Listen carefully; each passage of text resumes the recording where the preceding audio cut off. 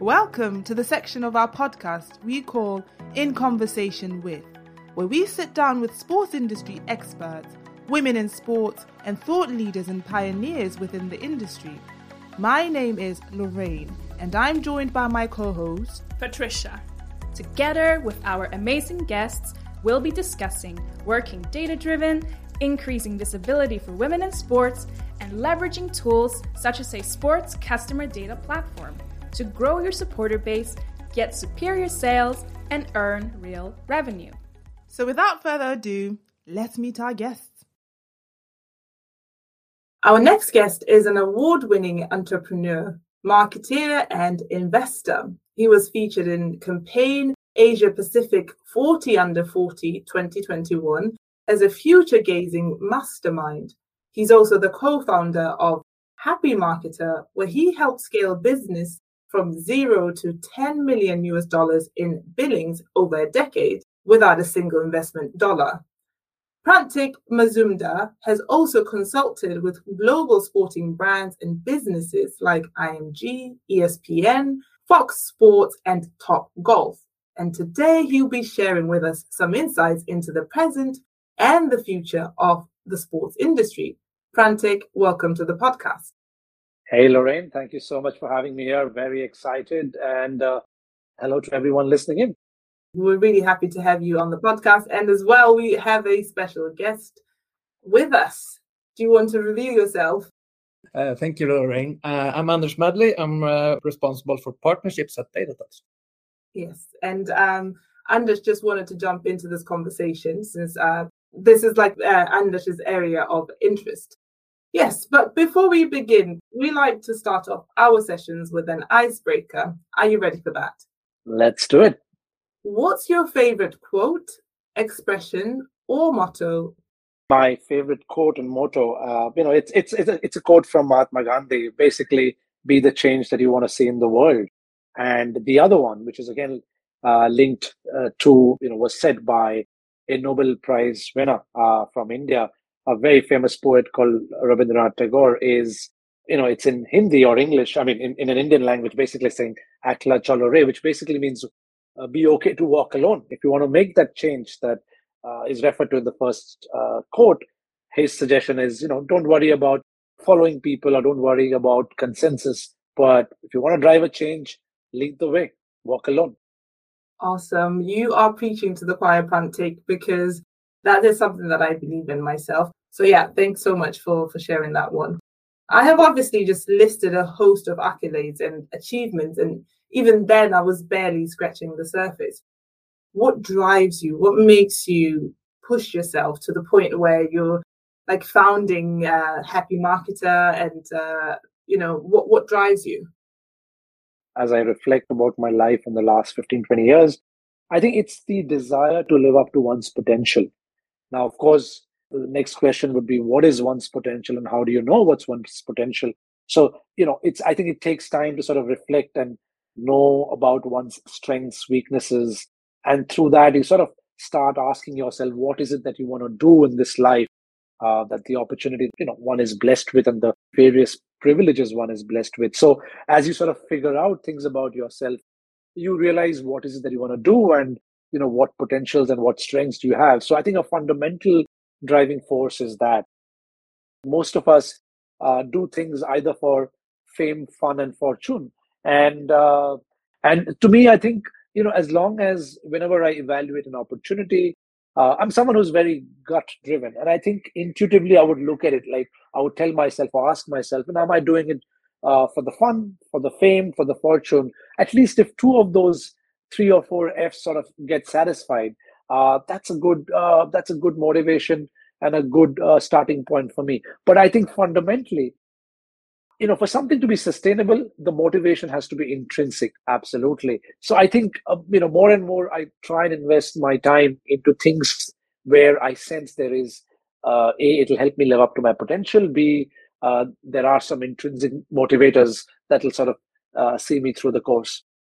What would be your biggest failure in terms of business? In terms of my business? Yeah. I think a couple of things come to mind. I think one is on the risk management side. And what do I mean?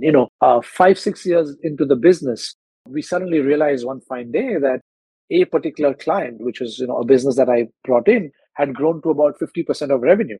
Now, whilst that felt great, what I hadn't learned, and I had to learn the hard way, is risk management. Because one fine day the client called and said, you know what, we've worked with you for long, it's been great. It's not you, it's me. We are looking for a bigger partner. And bang, within 2 months, we lost that piece of business, which meant we had to sort of, fill that huge hole. And so that was a big lesson. And we said, you know what, never again will we allow a client to go above 15 to 20% of our revenue. So risk management was one. The other failure I would say is, I think, just sometimes not backing myself in terms of confidence and strength, meaning when it came to client negotiations, I think I used to get quite overawed that, oh, I'm working with this Fortune 1000 brand, and the person on the other side must be, one of these geniuses, and hence I must there must be some reverence, and I must not negotiate hard. And let's start with a small contract, and it'll grow. Doesn't happen really that way. I think, of course, this is something that one learns along the way, which I did, is you've got to have respect for yourself, your team, and the work that you do, and you've got to negotiate hard, but of course, look out for a win-win outcome, but not accept something that's win-loss, because once you start at that position, it's hard to come back. So risk management, negotiating with large clients, especially as a small business, I think those are two lessons I would take quite seriously. Yeah, I recognize the issue, and the great thing with that would be like you will have the great learnings or the benefits of coming out of the failures. Absolutely. You have worked with some big names in the sports industry. I mentioned ESPN at the beginning.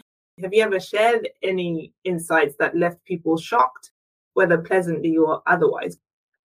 Yeah, I think a couple that come to mind is, across the board when we have worked with some of these, especially large sporting brands or sporting broadcasters. I think, again, this is about 6-7 years ago. I think one thing that sort of kept or sort of got people really shocked or surprised is to, especially the traditional brands, is for them to realize the transition to digital.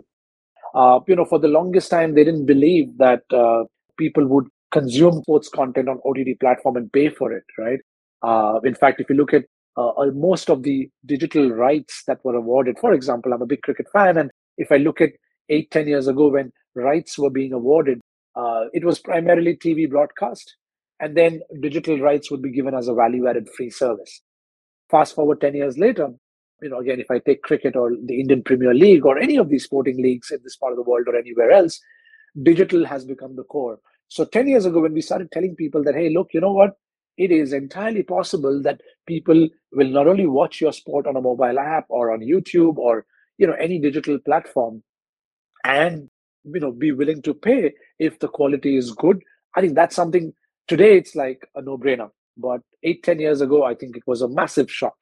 In fact, I was just recently speaking to someone who manages a sports OTT platform in Pakistan, and he said the same. He said, look, I was giving him a Singapore example, and he said, Pakistan is probably at that stage. 2 years ago, they had no sports OTT platform. It was all driven by TV broadcasters and telco operators who didn't have too much of an incentive to disrupt the space. But, they took the plunge, and they've proven it with a multi-sport digital platform that not only, especially if your demography is young, they're mobile savvy, if your country has 4G or 5G or decent broadband, the world is moving towards or has moved towards mobile OTT. So that's one trend.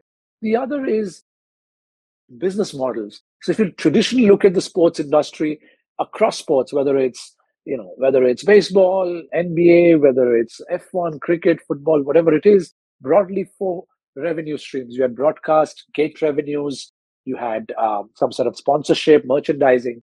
But I think, again, it took a while for people to sort of realize that there could be other business models. So, a few years ago when we said, look, OTT subscription, that's a possibility.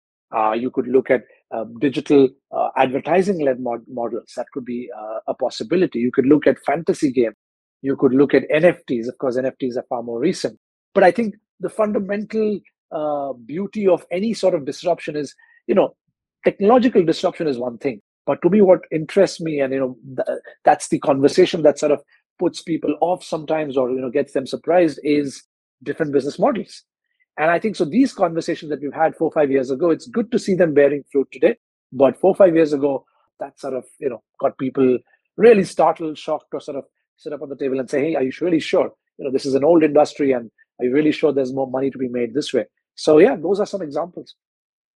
That conversation is still kind of relevant today, where you're trying to push more sports organizations to really embrace digital and really embrace all the sort of the business model side of things, the fan engagement side of things, the how do you sell more tickets, more sponsorship packages, more merchandise through digital. So it is still quite a relevant conversation.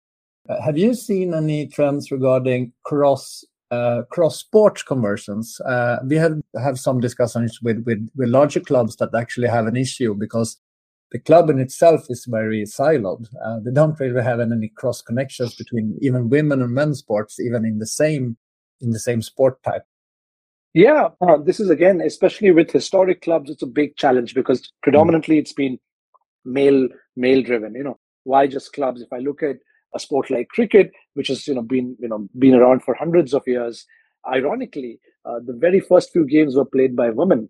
But as you would expect, it's a sport that came from UK, and it spread to the Commonwealth countries, and it was very much dominated by men, mostly white men, and eventually it spread to the colonies. And today, what's interesting is there's great parity between in terms of cricketing prowess and economical prowess between both the home countries such as UK, Australia, where the sport sort of kicked off, but also Asian markets. But to your point about women, it's only last week that the Indian Cricket Board sort of said, finally women will earn the same wages. And you think about this, it just doesn't make sense.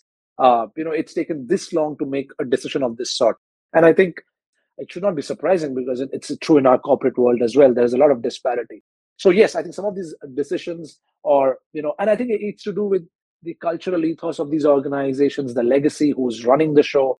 And that's why I genuinely feel, there's so much that you can do to sort of take what's called a zero-based budgeting approach to say, hey, look, zero-based budgeting says just because you spent $100 last year on something doesn't mean next year you're going to spend 100 or 100 plus $5 more. You should reevaluate and say, hey, maybe I just need to spend 80, or maybe I need to see 500. So I think to make incremental change is not the answer. And to come to your point of how clubs can sort of cross-sell, collaborate, plenty of opportunity. I mean, if I look at the clubs in this part of the world, you always will have one or two anchor sports or one or two anchor events, but to really scale, you've got to amalgamate different sports, different events, and there are so many interesting ways of maximizing that. And it depends on the business model that you want to really follow. If it's advertising driven, obviously you want to have more eyeballs, and hence it makes sense to sort of have an additive model where you mix different sports and garner larger audiences.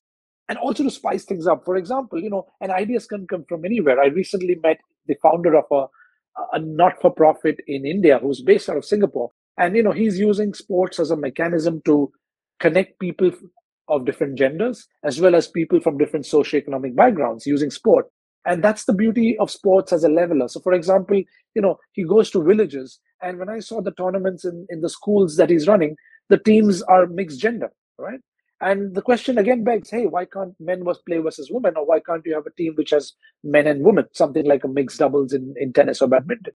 And then what he's also done across, and this is for commercial reason, he said, look, when I just had kids from poor background, the big brands didn't want to sponsor because they're not the target market. So he did a twinning program. He said, look, I'm going to get the best soccer players from village A, and I'm going to go to, let's say, Mumbai, an urban city, and I'm going to get the best kids of the same age from Mumbai who are well-to-do, and let there be a match-off, right? There's a nice sort of ring to it. You want to have kids from a different background sort of compete against the rich boy kids.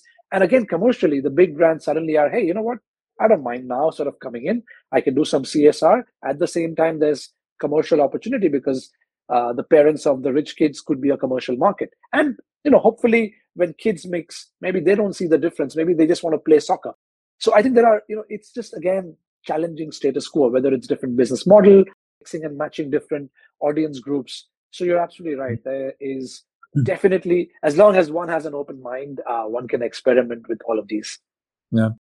Absolutely.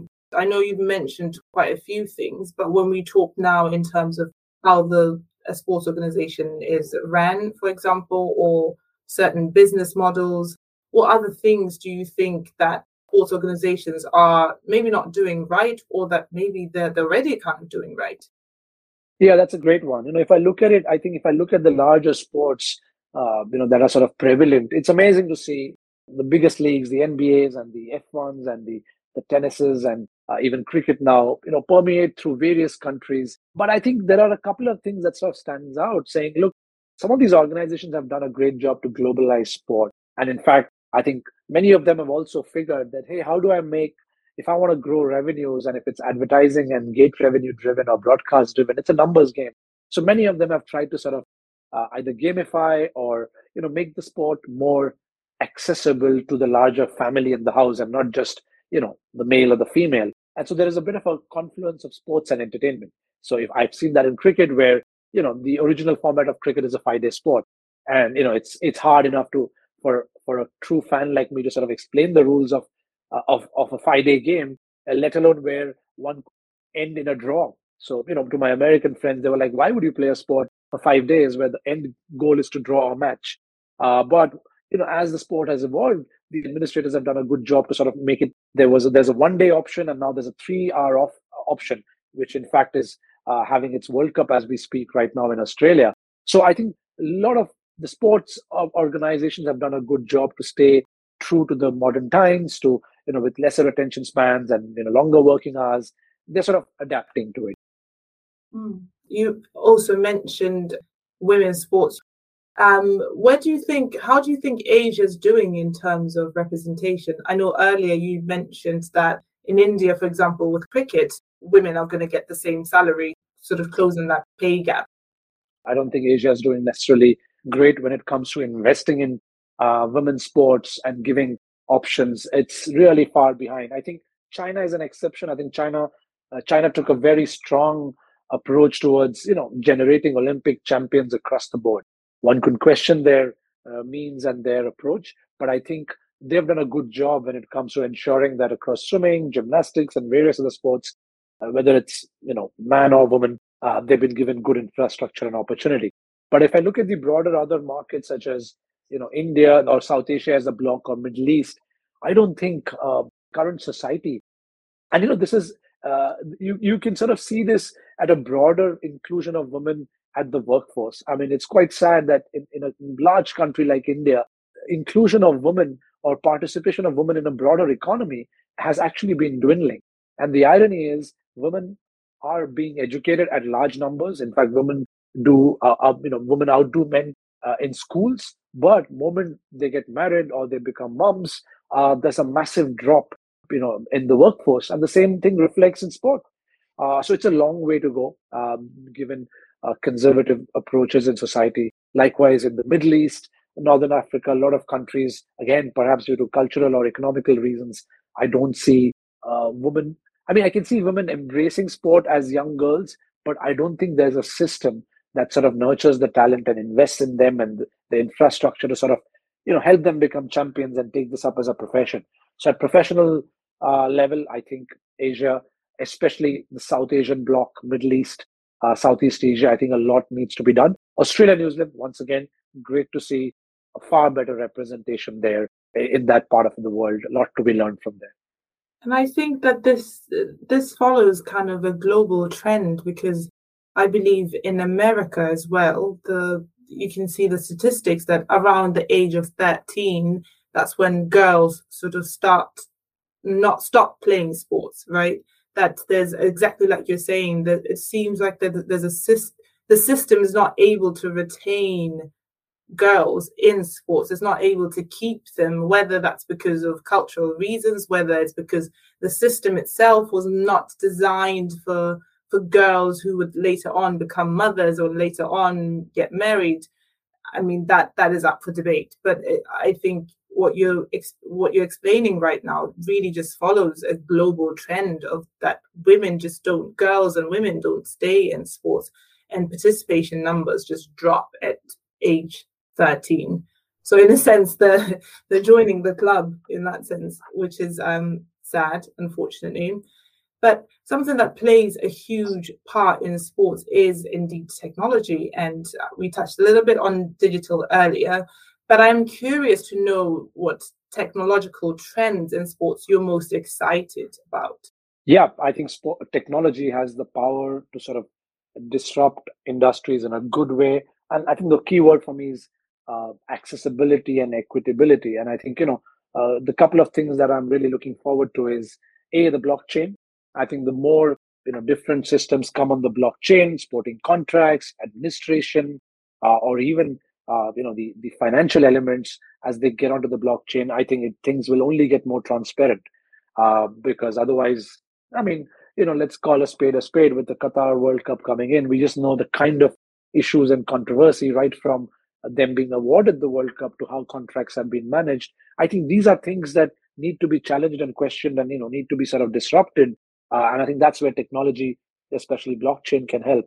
The other is also, I think, in terms of two other buckets or verticals that I'm really interested on is the democratization of education. We have tons of education online platforms, your Coursera's, Udemy's, etc. But something that I'm looking forward to is sports ed tech. And it's not necessarily about just learning how to play a sport, but more importantly, the ancillary aspects around sports. So today, for example, if I want to learn sports marketing or sports law or sports nutrition, sports psychotherapy, in most parts of the world, people don't even know where to start. So I would love to see sports education platforms come out where there's good curriculum, good pedagogy, good teachers and trainers, a certification program that leads into internships and jobs. So I think that's another, use case of technology to sort of democratize sporting education. And the last would be, again, funding and sponsorship.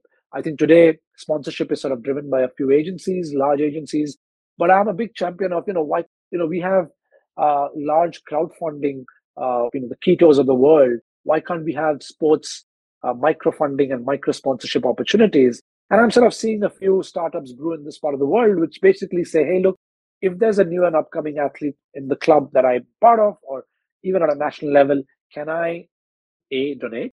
Can I lend at maybe zero or low interest?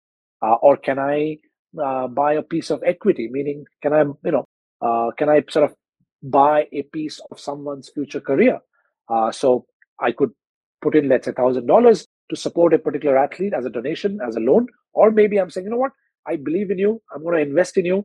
Here's my $1,000. And tomorrow, when you sort of become a big star, I have maybe 0.001% of equity and I have potential to make returns. So I think technology has the power to sort of connect fans and athletes, take the middleman out, or if there are middlemen or middlewomen, using blockchain, you can make that process more transparent.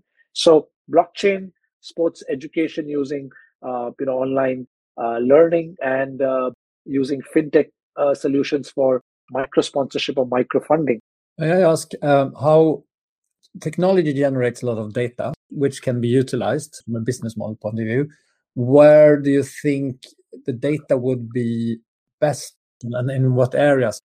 Fundamentally, let's start from the basic, right? If you're the club, you want to collect data about your members and their families and their interests. So there is static data and there's dynamic data. So static data is just a database of name, email ID, age, interest, etc. You can have a dynamic version which is about my interests, my behaviors, etc., etc. So having that customer data platform to kind of give you a holistic perspective of your club members, of your athletes, I think is powerful, because I guess two examples come to mind. You can go to brand advertisers or sponsors and say, hey, look, you know what? Instead of you sort of we putting up a big banner on our club premise, why don't I sort of do personalized messages that, you know what, if it's MasterCard or Coca-Cola, we know who is the right target audience, which subset will respond the best to your sort of ad campaign. So instead of spraying and praying, why don't I sort of make targeted personalized campaigns? That's at a club level. In fact, we already see, when you see these billboards and hoarding ads at clubs, when they are seen on television or online, there are already technologies to sort of personalize, saying if the broadcast stream is being shown in China versus India, the ads would be different. And that's a function of data that one collects. So you're absolutely right. I think, data is extremely powerful. I would say is, look, you don't want to be drowning in data. You need to be able to collect data, clean it up, and you need systems and tools to be able to orchestrate personalized campaigns on top of that data. The technology is there. Do you think the maturity is there? Again, depends on different parts of the world. So, for example, in Singapore, in London, in Australia, in my limited experience, I've seen that maturity is there. There are brands that are looking to sort of find new ways to do this, or to find more efficient ways. Because when you're personalizing, the whole name of the game is you want to drive higher marketing effectiveness and efficiency of your ad campaign dollar. So I do see that. But again, a massive room for improvement. And I think it starts with the clubs to even collect data. Even in these mature markets, many clubs, to be honest, don't have digital mechanisms to collect data, to clean that data, to sort of store and manage that properly. I know so many clubs in Singapore, very good clubs, but they still use Excel sheets. And yeah, exactly. So yeah, and that's a very interesting conversation. I know that it, like you said, it all boils down to different regions and different sort of, but I say that because the conversation of Web3, I always find so fascinating, because on one hand, we have these forward thinkers such as yourself and many other people within the sports industry that are saying there's plenty of opportunity within Web3 to really help transform sports to sort of a new height of success. And then on the other hand, we have people that are still resistant to the digital sort of move, people that are still resistant to new ways of doing business, that still want to just focus on what has been tried and tested, focus on the traditional way of doing things. So I find that conversation sometimes a bit of a challenging one to have in that sense, because of just the difference in just the maturity, right? Because the person that's interested in Web3, they would have sort of a higher maturity level when it comes to digital versus the person that's going, no, let's keep everything quite traditional. So how can we bridge that gap really? How can we have that conversation about the opportunities that technology such as Web3, technology such as a sports CDP, which can help you collect all this data, clean it and analyze it and act upon it and do all the personalization? How can we just bridge that conversation and make it such that the sports clubs are actually taking it in, and they're able to then leverage all these new opportunities? Yeah, I think, step one would be to firstly not sort of overwhelm the clients or the clubs with, terminologies such as Web3 and CDP, because, I think that's a challenge with folks like me in the tech industry, where we love our jargons, and, there's CRM and there's CXM and there's CDP. And, every 2 years we come up with something new. And we can't expect as you rightly said, the market's not going to evolve at that same pace, unfortunately. So I think it should be a conversation about their business outcomes. I think what I've generally found is, every business, whether it's a sports club or a sports manufacturer or anyone, ultimately they operate on a formula called profit equal to revenue minus cost. And so I think the conversation has to be, hey, what are your growth ambitions? How can I sort of help you drive higher revenue or reduce your cost? Because that's the language that they would likely understand. And then the CPs and the Web3s should be enablers to sort of get there. Because if we start with that conversation, I think it gets difficult. Next is, I think, we need to have a conversation. I think typically when we do some of these projects, we do literally our very first step is a discovery and a digital maturity audit discovery, is to really sit with the client, do a quick audit of people, process, technology, etc., to just sort of come to a common language to align as to, let's say, on a scale of 1 to 5, how mature are we digitally? And if both the client and I agree that, hey, looks like we are 2 on 5 overall, and let's go down to the details of people, process, technology. Maybe our tech is 4 on 5. I have the CDP, but my people and process, are at 1 or 2 on 5. At least we've identified the gaps, and then let's try and sort of plug those gaps. I think very often what happens is we only start with T, the technology part of it. But technology is only as good as the people and the process you have, and the alignment and the budgetary investments that we have. So in short, start with business outcomes, revenue. Either you need to help increase revenue or reduce cost, then do a digital maturity audit, look at people, process, technology, and identify specific gaps, and then have a project roadmap, which is change management. Because, to move from Web 2 to Web 3 sounds easy on paper for tech organizations, but it's a multi-year journey. So I would look at saying, hey, you know what?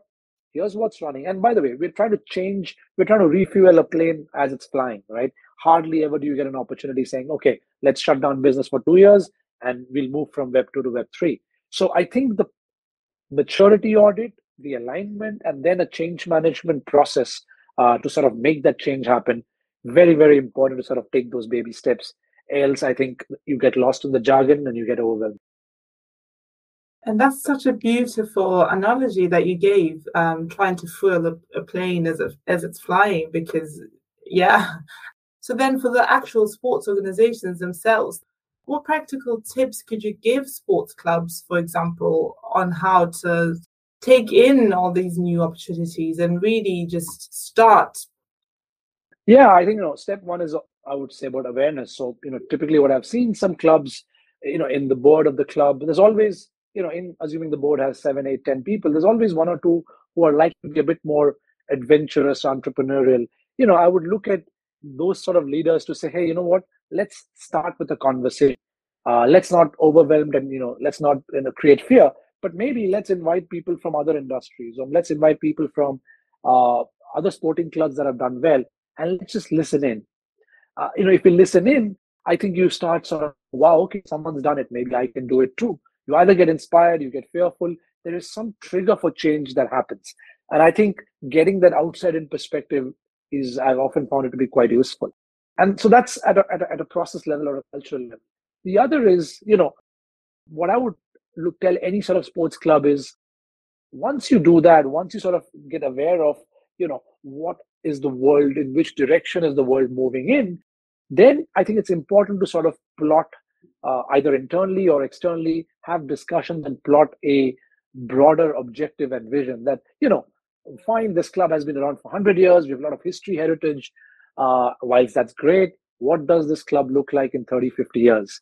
You need to do a bit of scenario planning, right? So the reason I would say I would start with this is because you need a vision which is not about technology, but it's about the objective of the club, and not just financial objective, the brand and perception, the financial objectives, your community objectives. So once you outline that, you have a broad vision. You know what? In the next 30 years, this is what we should look like. Let's work backwards. And then, yes, then you sort of look at, what technology can sort of help me get there. But I think it's very, very important that someone in the organization creates this, needs to act as a catalyst for change, needs to get conversations going, because very often people get very myopic and people just look at, oh, I'm doing well today, or, you know what, nothing's going to happen to me. I will sort of stay where I am. But as we have seen in different industries in today's world, that, it just takes a new disruption, it just takes a new entity, and within 5 years, you could be out of business. So someone's going to play that role inside and outside to create that inspiration, that fear, that sort of tension, healthy tension, to say, let's look what the trends in the world are in our industry. Let's seek some inspiration and let's draw out a vision map. Let's do some scenario planning, and then let's sort of work backwards that to get there, what sort of technology, people, and process do we need to invest in? But maybe let's just step back from all the sports stuff and now just talk about you. Like, what big or small things are you currently involved with? Like, what are you up to? Three things, really. I think, there is, I sold Happy Marketer, Rachit and I, my co-founder and I, we sold Happy Marketer to a global company called Dentsu. So currently my day job is with Dentsu. In fact, Dentsu has a pretty big sports arm as well, so that's pretty exciting. But essentially, my day job is, again, in the world of data-driven marketing, CXM, CRM, CDP, analytics, etc. That's what sort of keeps me busy 80% of the time. The rest, I sort of have a portfolio of startups that I have invested in or advised. And so that's sort of, I keep a look at that portfolio. I keep, try and help these founders who are trying to sort of, figure out scale up challenges. That's maybe another 10, 15%. And well, sports is very close to my heart. So there are a few sports companies in that portfolio, but there are one or two. So there's one called Rev Sports, where I'm sort of actively involved, where, today I sort of shared three ideas, right? The whole digital video content, sports education, and microfunding. As of right now, the sports digital video content, ancillary content is doing pretty well. So I'm sort of involved there to ensure the content's doing well. There's good brand sponsorship. Once in a while, I get a chance to go down to matches, whether in UK. I'm heading to Australia for the World Cup next week, just to sort of support the team on content creation, sometimes in front or behind the camera. So yeah, that's one particular sports entity that keeps me busy. But apart from that, core role is at Dentsu and the startup portfolio. But to sort of round off this conversation, if you could give anyone listening today advice on how they too can achieve their goals, whatever they may be, what advice would that be? I think the advice to them would be articulate that goal. I think, a lot of times we have various different goals. We think about it, we talk about it, but I think it's important to just put that on paper or digital or real paper, break it down into a few mini goals and, make it real for yourself. Put some, rough, realistic timeline saying, hey, here's my goal. Here are 3 sub goals. Alongside each of them, maybe in the next column, write down how much time are you willing to sort of give to achieve that goal. What is the investment that you're willing to make in terms of time and money? What sacrifices are you willing to do to achieve that goal? And the last thing is, for each of those sub goals, just write one immediate next step, process over result. So if I have a goal that I want to run a marathon, I can't achieve that tomorrow. I would break that down saying, let's start running 5 kilometers on Monday, Wednesday, Friday. Then I would sort of put down saying, okay, to start running from Monday, what can I ensure that on Sunday night, my running gear, my water bottle, whatever else that I need is all packed and ready, so that when I wake up on Monday morning to run and my body says, no, let's sleep for some half an hour more, well, there's less resistance because, at least you don't have to hunt for your running gear. It's there, right? So I think it's important to have that big vision, but break it down into realistic goals. But most importantly, have a process goal so that you can create a rhythm. And once you start following that rhythm, at some point in time, you will achieve that big goal or at least get somewhere near to it. And at least that would be better than, not getting anywhere else and anywhere at all. And with that, Prantik, thank you so very much for coming on to our podcast. It has been an absolutely fantastic conversation. My pleasure, Lorraine and Anders. Thank you so much for having me. And yeah, it's these conversations that sort of make you reflect, that make you think hard. And thank you for doing this. I'm sure all of these conversations, not just this one, but the other episodes, I'm sure they will sort of inspire a few sparks and, create momentum to sort of drive change in different ways. And as we started the podcast with, whoever's listening, whatever change that you want in your life, community, club, or society, remember, the power is in your hands. Be the change that you want to see in the world and take that first step. Go alone, and I'm sure people will follow. Thank you so much. If your goal is to get more supporters, superior sales, and real revenue, then visit our website at datatalks.sc and fill out our demo form to experience firsthand how we can help you. Data Talks, more supporters, superior sales, real revenue.